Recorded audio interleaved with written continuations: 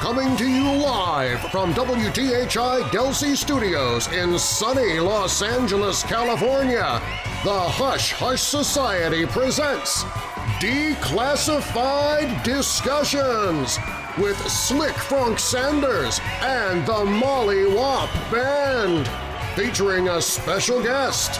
And here's your hosts, Mystery Mike and Declassified Dave.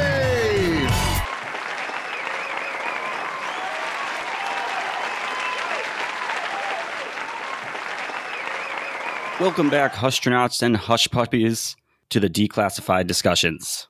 We got a good one for you guys tonight.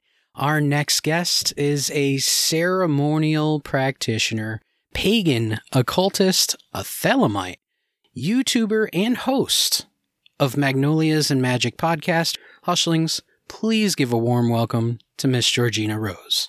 Hi, hello. I'm Georgina Rose. I'm all those things you just described. I make educational and commentary-based content about the occult, and I'm really looking forward to being here today.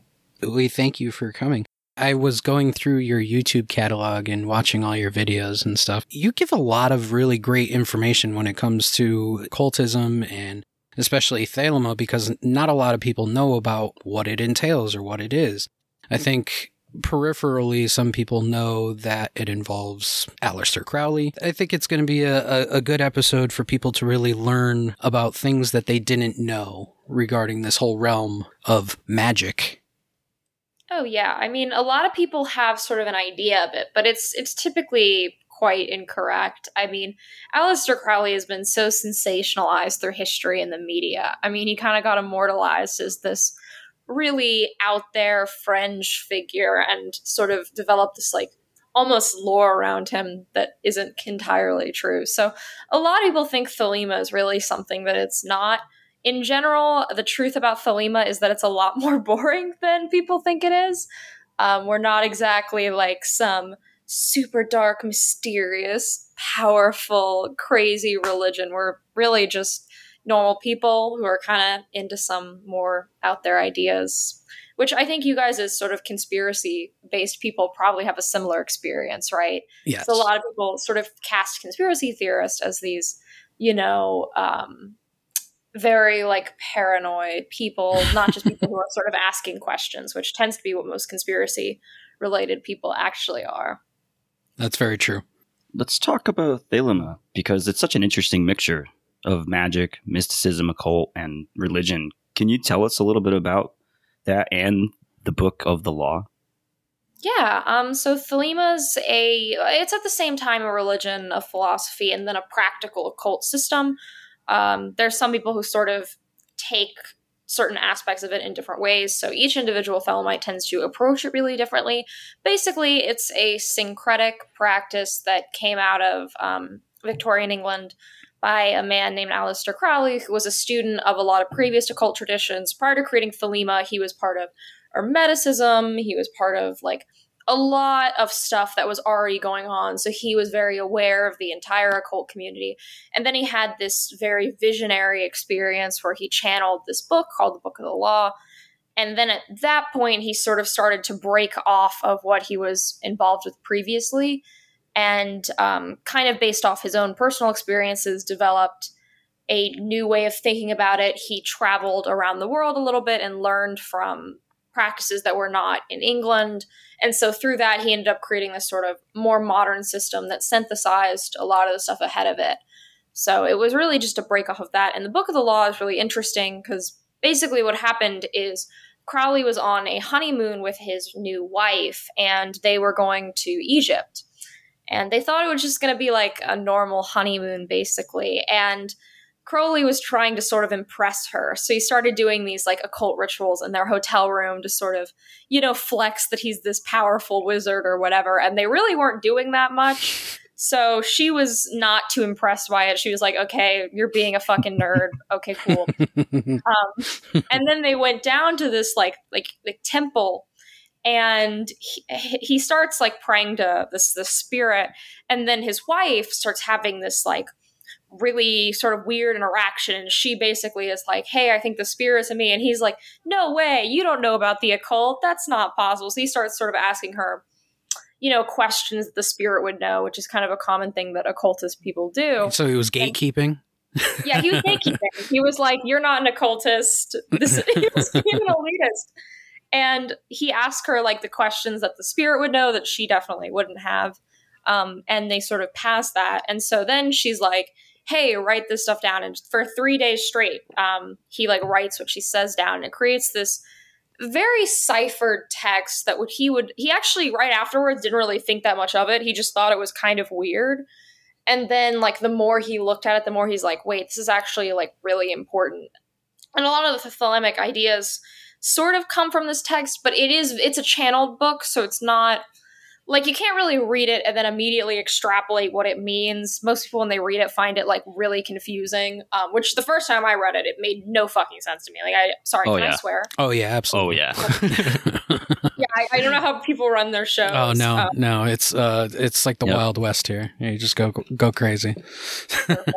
Yeah, but it makes like no sense the first time you read it. But then when you read Crowley's other works, you actually learn about these occult concepts. It slowly starts to make more sense, and it's a really impressive piece. And so that sort of became the like main holy text of Thelema. But there are other books, there are other things that sort of have built up what we know as like the Thelemic holy text, that whole like canon of Thelemic literature. But that's sort of how it started with that experience.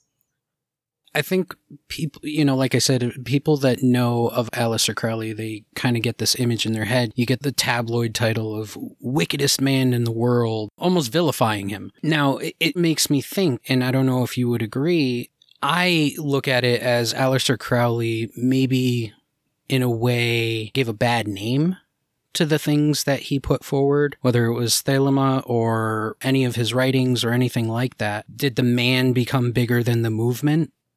Oh, definitely. I mean, people are more familiar with Crowley than what Thelema is. Thelema is interesting because we're pretty small, but without Thelema, because the founder of Wicca was a student of Thelema for years, we wouldn't have Wicca.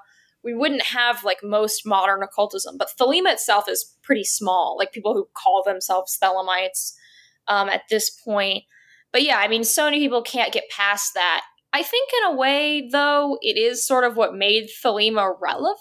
Because what Crowley would do is he would do these interviews with these tabloid reporters, and he would say, like, kind of outrageous stuff.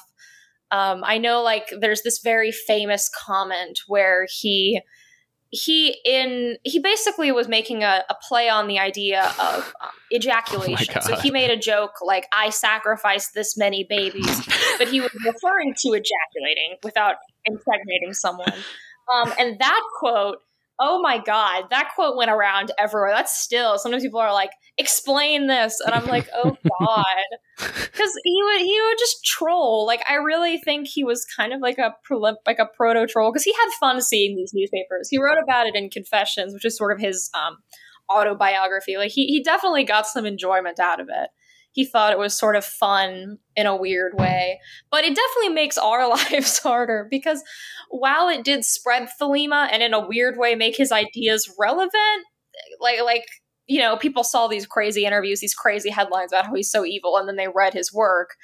So it was like in a way, a weird way to advertise it. But it definitely, there's a lot of misconceptions. People come into Thelema. And some people actually weirdly get interested in Thelema because they want to like LARP as Aleister Crowley, which that causes problems, to say the least. But yeah, like it definitely makes us sort of have to play the correcting misinformation game a lot. Because a lot of people, they take that on the face value. But we gotta, let's be real, like the tabloids that were saying this stuff were not like reputable newspapers. They were like the equivalent of like the Daily Mail, who they've actually recently ran pieces on Thelema like only a couple years ago. Yeah, I noticed that they do that every once in a while, so just to keep it relevant as they run out of ideas. Yeah. I think my favorite recent tabloid article about Thelema, it cracks me up. This is by the Daily Mail. And basically there was a meeting of a Thelemic group in London in the back of this like pub. Because Thelemic groups tend to have, and they do that here in my city, where they'll have like casual meetups that aren't like religious events, where Thelemites will just like get together and like have a picnic or meet up in some restaurant and kind of just talk with each other. Like this is a pretty common thing. So they had rented out like a back room of some English pub in London, and it was right near the bathrooms. And so this woman was like going to the bathroom, and she like walked by the Thelemites. And she went to the Daily Mail about it, and it was like, the crazy Satanists were having a meeting in the vegan pub in London. They're everywhere. And I was like, dude, these people were just having lunch. It's like the most dramatic article ever. It was very funny to me because I'm like, yeah, this is a very over-the-top article to say I walked past some occultists having lunch together. We follow you on social media. We are Twitter friends. We are Twitter friendly. And I saw on your Twitter, most recently actually, that you were having a conversation about this weird pipeline between ex-Thelemites becoming Catholics and vice versa. What do you think the correlation is there? Like, why do you think that is? Yeah, well, a lot of people who become Thelemites are former Catholics or raised Catholics. I've noticed this for years because I've been, I've met a lot of Thelemites, I've talked to a lot of people. I think it comes from the fact that Thelemic rituals are very ceremonial. Unlike like a lot of the witchcraft stuff you see on the internet, our rituals are very long. They're very, over the top. Like you kind of dress up for them. They have there's like the incense, there's the tools, there's the regalia. It's very ornate in a lot of ways. And I think people who are from Catholicism tend to like that because Catholic Mass is very similar in that way. So I think it feels kind of comfortable. That's my theory on that. It's just an observance I've had for years, as well as people who leave Thelema, which it does happen. People leave religions all the time. You can leave Thelema, you're welcome to come and go as you please, but a lot of them do end up converting Catholic, like the small percentage of people who leave. So I just noticed there's like a weird circular pipeline there, but I think it really does come from the fact that the ritual style has some parallels. That's my take on it. I could see that for sure. Would you possibly mind giving us a brief rundown on how you became so interested in the occult and how your interest has grown or even changed in your 10 plus years of practice? Yeah. So I got into the occult, it was like 6 years ago, something like that. It was like 6 years. I don't really keep track of the dates too well, but it was somewhere around there. And basically I was interested in like self-help stuff. I wanted to get into like life improvement stuff because I was in kind of a stagnant place. Nothing was really bad, but I just wanted to, improve myself. Mm-hmm. I looked into like self-help books and stuff, and a lot of them would recommend like, meditation and stuff. And I was like, why don't I try this spiritual stuff? I didn't really put any stock into it. And so I tried tarot readings. I, experimented with like lighting little candles and stuff like that. And I found that it worked. So obviously I was like, okay, I'm going to dive deeper into this. Like I kind of just came in with the like, I'm going to mess around and see what happens mentality. And then I started reading occult literature, and I stumbled across, there's a book by Richard Cavendish, which this book came out in like the 1970s called The Black Arts, which of course has the most like dramatic title ever. So I was like, I want to read this one because it sounds intense or whatever. And I really liked it. I ended up reading it and being like, wow, this is actually more what I'm interested in. It was what exposed me to the ceremonial magic stuff for the first time. And so then I started reading like the Golden Dawn stuff, I started reading Crowley, and I really liked it. And so I started trying out the rituals, and they worked. So I was like, hey, if this works, I'm going to keep doing it. My life, there was the improvement I was sort of looking for. And I just sort of, fell in love with it. I find all this stuff really fascinating. I've always been someone who's sort of interested in like ideas and ideologies and stuff. So I just kind of fell down that like rabbit hole, and it's been successful. I started talking about it publicly about like a year and a half ago now. For a long time, I sort of kept it to myself. Like when I was new, I really didn't tell people. I was just kind of doing it on my own.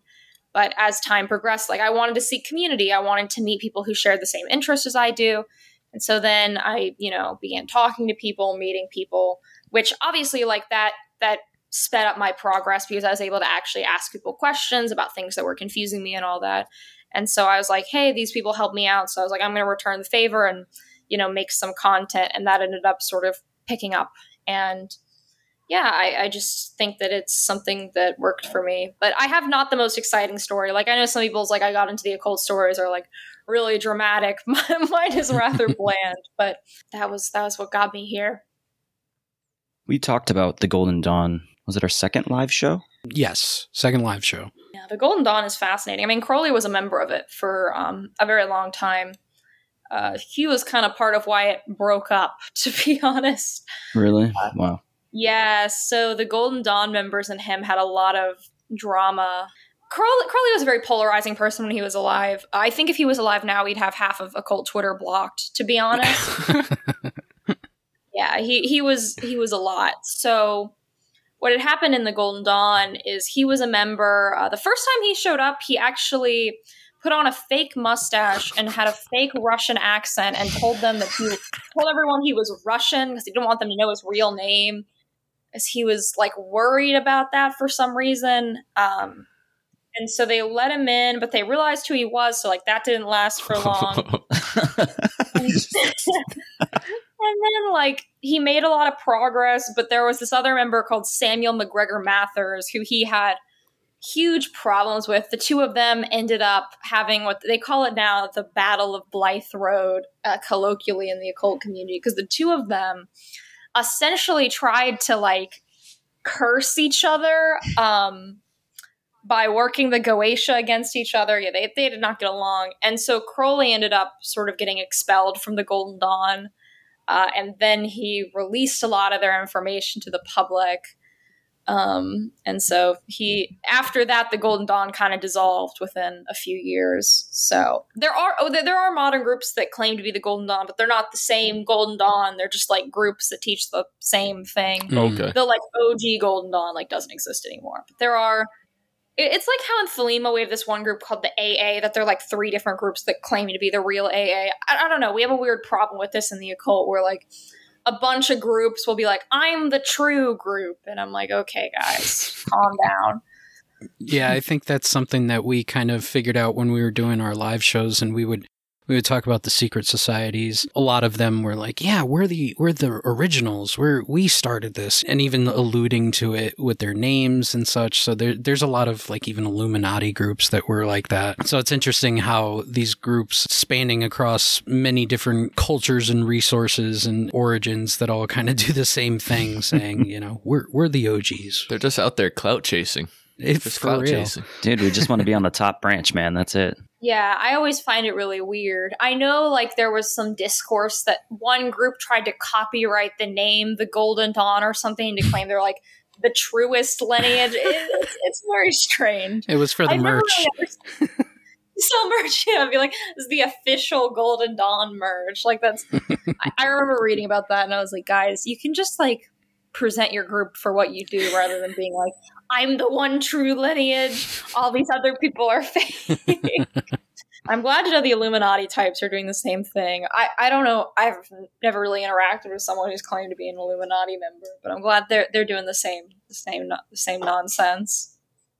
If you don't mind divulging, what was your religious or spiritual background before Thelema? Oh yeah. My family was interesting because my mom and my dad were Episcopals, but they divorced when I was young. And so my dad remarried a woman who was raised Mormon. So it was like this weird Mormon Episcopalian background. But they were always pretty loose about it. They weren't very strict or anything. So that was sort of what it was. Like very loose Christianity, but certainly not like a very fundamentalist or strict understanding of it. Now, do you have any major notable people who have influenced you or inspired you along your journey of practicing the occult? Yeah, obviously, like I'm into Crowley, but I also really like the works of Jack Parsons. I really like Frater Akkad. I'm a big fan of. I like Lon Milo Duquette because his stuff's actually like digestible. And I've met a lot of people in my personal life who've been really helpful and guiding and given me advice that have really sort of helped me develop as a practitioner. Nice. It's good to have that kind of support system going in, especially when it's something new that you're coming into. Oh, yeah. Well, the occult is like a very weird sort of space to enter when you're new because it's so radically different, especially when you're new to like other religious communities, because there's this big focus on practice, which you don't really see in other spaces. And in general, the occult is kind of stigmatized. People think you're a little strange if you're an occultist in general. So it can be very weird for people to enter. And a lot of people sort of get insecure about it, or, you know, they feel weird about telling people they know that they're into the occult. So they have this like weird worry about like people finding out and stuff like that. So it's certainly nice to be able to interact with other occultists who've, you know, been through all these sort of weird phases. Diving deeper into this, because it's so interesting. Like, there's so many different facets of it that are just wild, really. But we thought that the subject of like planetary timing was really interesting. Would you mind explaining like the importance of that and how to properly time rituals? Yeah. So planetary timing is basically as simple as the title is. It's basing your rituals around what the planets are doing. This is a thing that's been going on in the occult forever. You see it in the writings of the Keys of Solomon, which are a very old grimoire text, some of the oldest stuff we have. You also see it in the Arabic text Picatrix, which is the basis of a lot of actually astrological ideas, as well as a lot of ritual ideas. So it's something people have been doing for a very long time, and it's very popular now, even in like the very sort of moderate like witchcraft sects. But basically what it is if any of you guys speak basic loser level Spanish, you're going to know that the days of the week sort of sound like the names of planets. Like lunes for Monday kind of sounds like lunar. Mercules for Wednesday. Wow, that was really good Spanish. It sounds kind of like Mercury. So if you look at like the Romance languages, you're going to notice, wait, these days of the week kind of sound like planets. And that's because they were basically like named after them. So obviously like that's a correspondence, right? Monday is Moon Day. You hear it. Tuesday is Mars. Wednesday is Mercury. Thursday is Jupiter. Friday is Venus. And Saturday is Saturn. And Sunday is the Sun. So that correspondence has been a thing that's been around for a very long time. So basically, if you want to work with the energy of each planet, because each planet represents something. If you guys even know like astrology girl basic level clickbait astrology, you know like the planets mean different things. Like the sun is like the self, the ego. The moon is the emotions. So like stuff like that. Venus is, you know, beauty and love, stuff like that. So if you're trying to connect to, let's use the moon, right? You're trying to connect to something about emotions, right? You want to work on something emotional you're dealing with. You want to connect to your emotions better or something. If you want to do that for a ritual, you would do that on a Monday because that's a moon day. So that would sort of connect you to that energy. And it can get even more specific with hours. So going back to like old school ceremonial magic text, each hour of the day corresponds to a planetary body. It varies a little day by day. Back in the day, people used to calculate that by hand. There's like a formula you can use for it. Nobody does that now. There are online calculators that'll do it for you. So, I mean, that's how I do it. Because they're not precisely like the length of an hour, because it's dividing the day by the different planets, which is not a clean 24. So they end up being kind of really weirdly specific times. You can even get a widget for it on your iPhone, actually, with an app called Time Nomad. Not sponsored, but they like to put a little widget on your phone where you can see what planetary hour it is. Because I'm not calculating that by hand. Hell no. We'll have to hit up Time Nomad for our kickbacks for mentioning that. Yeah, no, their app is good. I want them to sponsor me. Hey, Time Nomad, DM me. There you go. Slide into the DMs. Get it. I would appreciate that. But yeah, like you can mix those up even further. So let's say you want to do your emotional ritual, but your emotions relate to your emotions around love, right? So you would do that on a Monday during a Venus hour. And there's more than one Venus hour a day. So you would just pick one of them that works within your schedule and then do the ritual. Then you don't need to get as specific about it. Like you can just do it on the day if you want. You can also time things with like broader transits. like if you want to do something about communication and Mercury's retrograde, you probably don't want to do that then. But yeah, you can get as specific with it or as vague. I know a lot of people literally just do the day. They don't even factor in the hour. They're like, I will just wait for the next week and call that a day. But, it's something that's very helpful, and it's a very old school practice that I think pretty much everyone can apply. People even sometimes in the occult will time like the release of things based on planetary days and hours. Like I release my podcast on Wednesday, which is the day of communication. Oh, that's cool. That's pretty nifty. That's pretty awesome. We might have to change our day. For real. Now, you mentioned earlier how occultism is kind of stigmatized. What do you think the biggest misconception of occultism is? Well, I mean, I think the biggest one is that we're like all these crazy Satanists, to be honest, because Satanism is a thing. I'm not going to do, like, a lot of occultists used to be like, oh, Satanism doesn't exist. Like, it exists. There's no point in denying that it exists. That's honestly a waste of time, and it's wrong. But those people are, like, 0.001%. They're tiny. The majority of people who call themselves Satanists are just atheists who, like satanic aesthetics. Like, I would say probably 90% of people who call themselves Satanist are just atheists. Atheistic Satanism is like a whole thing. There's like full organizations about it. It's basically just like atheists. So the actual people who you would call like theistic Satanists, Luciferians, whatever you want to call them, they're a very, very small group. The majority of occultists would actually be considered pagans, meaning that they're not Abrahamic at all. So the majority of occultists don't even believe Satan exists, let alone like worship Satan. I think that's the most damaging thing because of the satanic panic, which obviously affected our community really badly. That caused a lot of problems. And like sometimes I talk to like older community members about their experience from that time, and their stories are, I don't know, they're sometimes a little uncomfortable to hear. Like I feel bad for them. So that's definitely like the biggest thing. People think we're like black cloak wearing, baby sacrificing Satanists, which is just not true. Mm-hmm.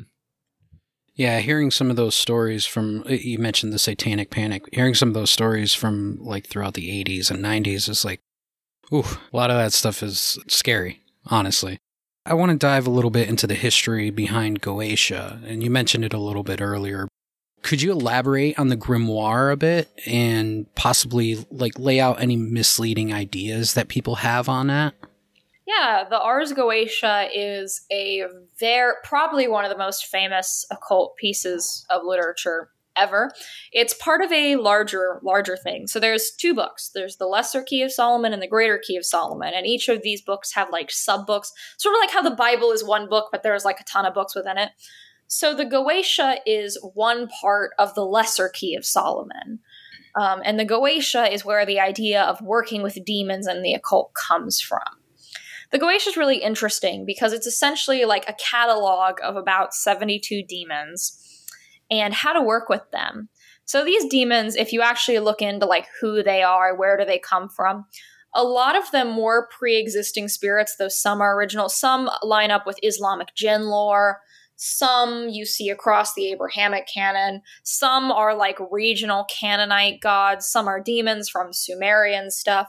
So it's a really interesting mix of spirits. But within the Goetia, they sort of all get put in one category.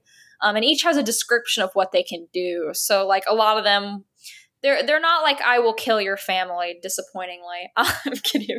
Oh, but there's things like, we'll teach you the sciences, we'll help you find a lover, we'll bring you riches, all sorts of things like that. Some of them are even like really weirdly specific. I know there's one that like teaches you astronomy or something like that. They get really specific for a few of them. And then some of them are really broad and it's like controls and it's like a list of like 10 things. They also sort of have a hierarchy to them in the Goetia where some are seen as like more powerful than others, stuff like that. But the thing that people say is they're like, oh my God, you're working with demons. Doesn't that mean they're like worshiping the demons? That's actually wrong. The Goetia is a Christian text, which I think kind of confuses people. But the way that the Goetia is traditionally worked with, and the way that the Solomonic books will tell you to work with it, is to call Yahweh, the Christian God, the Abrahamic God, whatever you want to call him, into you, and then use the power of God to command the demons to do whatever you want. So it's actually a Christian thing to do, which I think a lot of people are very surprised by, because the Goetia, you know, it has that very edgy reputation. A lot of people who are into the Goetia, you know, kind of lean into that. But it's actually Christian.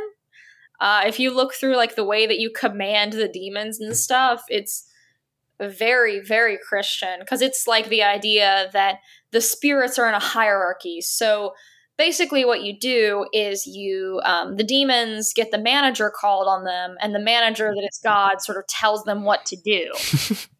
So it's basically like how it works. That's the best way to explain it, because I think when people say like bind the demons, they think it works a little differently than it actually does. Basically, it's like you call up the big spirit that's bigger than the spirit you're trying to make do things, and ask the big spirit to make the little spirit do the thing. Very bureaucratic, but that's basically how Goetia works. So I think that's the big misconception with it. People don't realize that it's from Christian mysticism. Wow. The old school grimoire Christian magicians were up to some pretty wild stuff. I'm going to be honest. Like, their rituals are some of the most interesting stuff out there. Definitely not what your average Christian is doing, but their stuff is fascinating. What advice do you have for new Thelemite occultists or people that are interested in the esoteric or occult in general? My advice would be research a wide variety of traditions to find out what you're even interested in, because it's a lot more broad than people think it is. There's like a ton of traditions. There's Kabbalah, there's Wicca, there's Thelema, there's Hermeticism, there's Rosicrucianism, there's traditional witchcraft. Like there's a lot of traditions. So I would sort of research at the start a lot of them to find out what you actually connect with. But also, I mean, I'm going to give the boring advice to develop a meditation practice. Nobody wants to do it, but every single tradition pretty much requires it, because if you can't control your own mind, how are you going to control anything outside of you? So you need to do that stuff first. You need to understand how your own mind works. You need to sort of be able to ground yourself. Don't turn your entire life into the occult, or it's pretty easy to sort of get lost in it. I mean, there are a lot of horror stories about people who basically like get into the occult and they don't really ground themselves. They don't balance their life. They sort of go a little nuts, to be completely honest. And the way to avoid that is to have a balanced life and to do things outside of the occult, interact with people who are not occultist, and sort of keep yourself grounded. Don't do anything you don't understand. If you can't explain an occult practice to another person, you probably aren't ready to do it. That's my general advice to people. Like, if you couldn't sit someone down and sort of vaguely explain what you're doing to them, you're probably not ready to be doing it. And just in general, know that you're probably not going to mess it up too bad. You're probably going to be okay, and just sort of move slowly with it. Because I think those are sort of the beginner errors people make. They either, they go too far deep, too fast, and they sort of lose themselves. Or they're like scared of everything, so they move extremely slowly and are not really practicing that much because they're too like nervous to practice. Those tend to be like the big beginner errors I see people making. With all of that, do you think that maybe beginners should avoid certain things? Like, I guess what I'm trying to get at is, are there any dangers? We think of magic as, magic and occultism and mysticism in general as things that maybe you shouldn't dive into unless you understand it. You could do something wrong that would hinder your life in a bad way or hinder others. Do you think that there's any truth to that? That maybe there are certain things that a beginner should stay away from? Oh, yeah, I believe this. I mean, if you look back at the sort of traditional order systems like OTL, Fraternity Fraternity, Golden Dawn, they had a progression for people, right? They don't start you out with the most advanced thing there. They give you beginner things. Like with the Golden Dawn, they start you out with this ritual called the Lesser Banishing Ritual, the Pentagram. that ritual, you can't really fuck it up, right? It's simple. And so you teach people that stuff and they work up to the more complex things. I think that's how it should be, right? I mean, I'm not going to like stop anyone. You can do whatever you want. But I think that you should, learn the basics before you do the most advanced things ever. Like if you're learning violin, you would learn how to do a scale before you play a concerto. Like you work up to these things.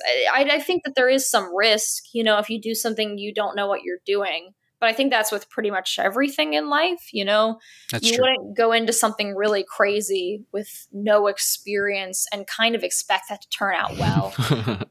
I see beginners try that and I always sort of warn them against it, but I'm not someone who I'm not going to dogmatically tell someone not to do something, but I advise against it. I think that you should work up things. I think certain practices are riskier than others. The occult is not like crazy, crazy dangerous. You're not going to die or anything. Like you're gonna be fine. Typically the worst thing that happens is just that it doesn't work, or it works kind of wrong. Like those tend to be more likely, but I just think people should take it slowly. Like certain practices like Enochian and Goetia, I don't think they're really for beginners. I think beginners can learn what they are and how they work, but I think you should learn how to meditate before you start whipping out the Goetia. I don't think we need to revert back to the order system where they don't teach you anything advanced for years. But I think you should, learn the fundamentals before you, do the most sort of advanced practices in the occult. I just think that's kind of how it should be, because then you won't run any real risk. Because if you know what you're doing, you're going to be fine. It's unlikely something bad will happen if you know what you're doing and you've sort of got your fundamentals down. Good advice. Very good advice. We just did a debriefing on the Salem witch trials and touched on the Inquisitions a little bit. How do you think history has shaped the evolution of occulticism and magic in general? Oh, strongly. I mean, a lot of occult practices wouldn't exist without certain historical events. Obviously things like the big European conversion, that changed a lot of the way that magic worked. I mean, most modern folk traditions essentially exist because so a lot of these traditions that are called folk traditions, basically how they came to be is they were some pagan tradition and then the conversion happened. So they syncretized with Christianity and made this very syncretic practice. You see it the most with things like Santeria and various forms of European traditions, where it's a weird crossover of pagan and Abrahamic ideas, because you couldn't really worship the pagan gods, so you had to worship a saint instead. There's a Celtic goddess called Brigid, but there's also a saint called Saint Brigid. Basically, what these people did is they're well, it's no longer a god, it's a saint now. That wouldn't exist without history having panned out the way that it did. Most of these occult traditions, they're basically, the occult has revivals every 30-something years. All this Golden Dawn Thelema stuff came out of the Victorian revival. There was a big interest in things like spiritualism, theosophy. All that kind of happened at the same time because of various historic factors. As well, in general, I find that spirituality tends to boom whenever there's social problems or chaos. I just, whenever I look back and I see the times that spirituality has picked up, it really does tend to correlate with when life is kind of chaotic, because people, they seek out answers, they seek out divinity when they feel like they need it the most. So stuff like that, completely has shaped occult history. Occult history and regular history, they interloop a lot. Now, Georgina, as we wrap up this declassified discussion, what is one message that you can give to the Hushlings to walk away with? My message would be, with any community, the way that the Daily Mail talks about it and the way that tabloids do are probably not accurate. I think in general, we should sort of listen to the source community, listen to the people who identify as something, rather than what journos say about it, because a lot of the time they are not writing in the best faith. I think you should sort of listen to the source. That would be my big message. I think as conspiracy-minded people, you guys probably already have that sort of outlook where you're like, yeah, let's dig a little deeper and not blindly trust what the media tells me. But when it comes to the occult, like that advice I gotta pull up really, really high, because we're easy to sensationalize. We're kind of weird. We're kind of quirky, whatever. So we definitely get treated interestingly by the media. I think that's kind of true of, like you said, both of our kind of our groups, if you will, between conspiracy theorists and occultists. We're the easy scapegoats, especially for those that don't want to dive deeper. They will look at something and immediately attribute it to a certain group and stick by that. And I think it's sad. There's a lot of beautiful people out there and beautiful groups that could really contribute to the conversation and straighten things out for people. Thank you, Georgina. This has been a great episode. We're super stoked about it. We want to give you your chance. Plug your show. Let us know about all the things that you got going on in your world and where people can find you. Yeah, so I'm Georgina Rose. I go by .darling on the internet, DAAT Darling. It's an occult reference. A lot of people don't catch it though, so it is 2 A's, not DOT.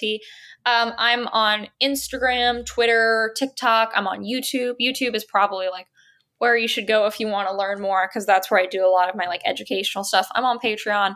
I also host the podcast Magnolias and Magic, which is like commentary on like things that are going on in the occult community. It's less so like my educational stuff, but it's more discussing what's happening in the community, discussing various issues that our community is dealing with. So it's definitely a different thing. If you want education, head to my YouTube. If you want commentary, my podcast is where you'd go. So yeah, that's typically where you can find me. I'm on like most platforms, so pretty easy to see. Awesome. Thank you again, Georgina, for coming on. Hushlings, that is going to do it for this episode of Declassified Discussions. We will see you on the next one, next debriefing, next anything that we release. I am Mystery Mike. And I'm Declassified Dave. And I'm Slick Frank Sanders. Hushlings, join us next time.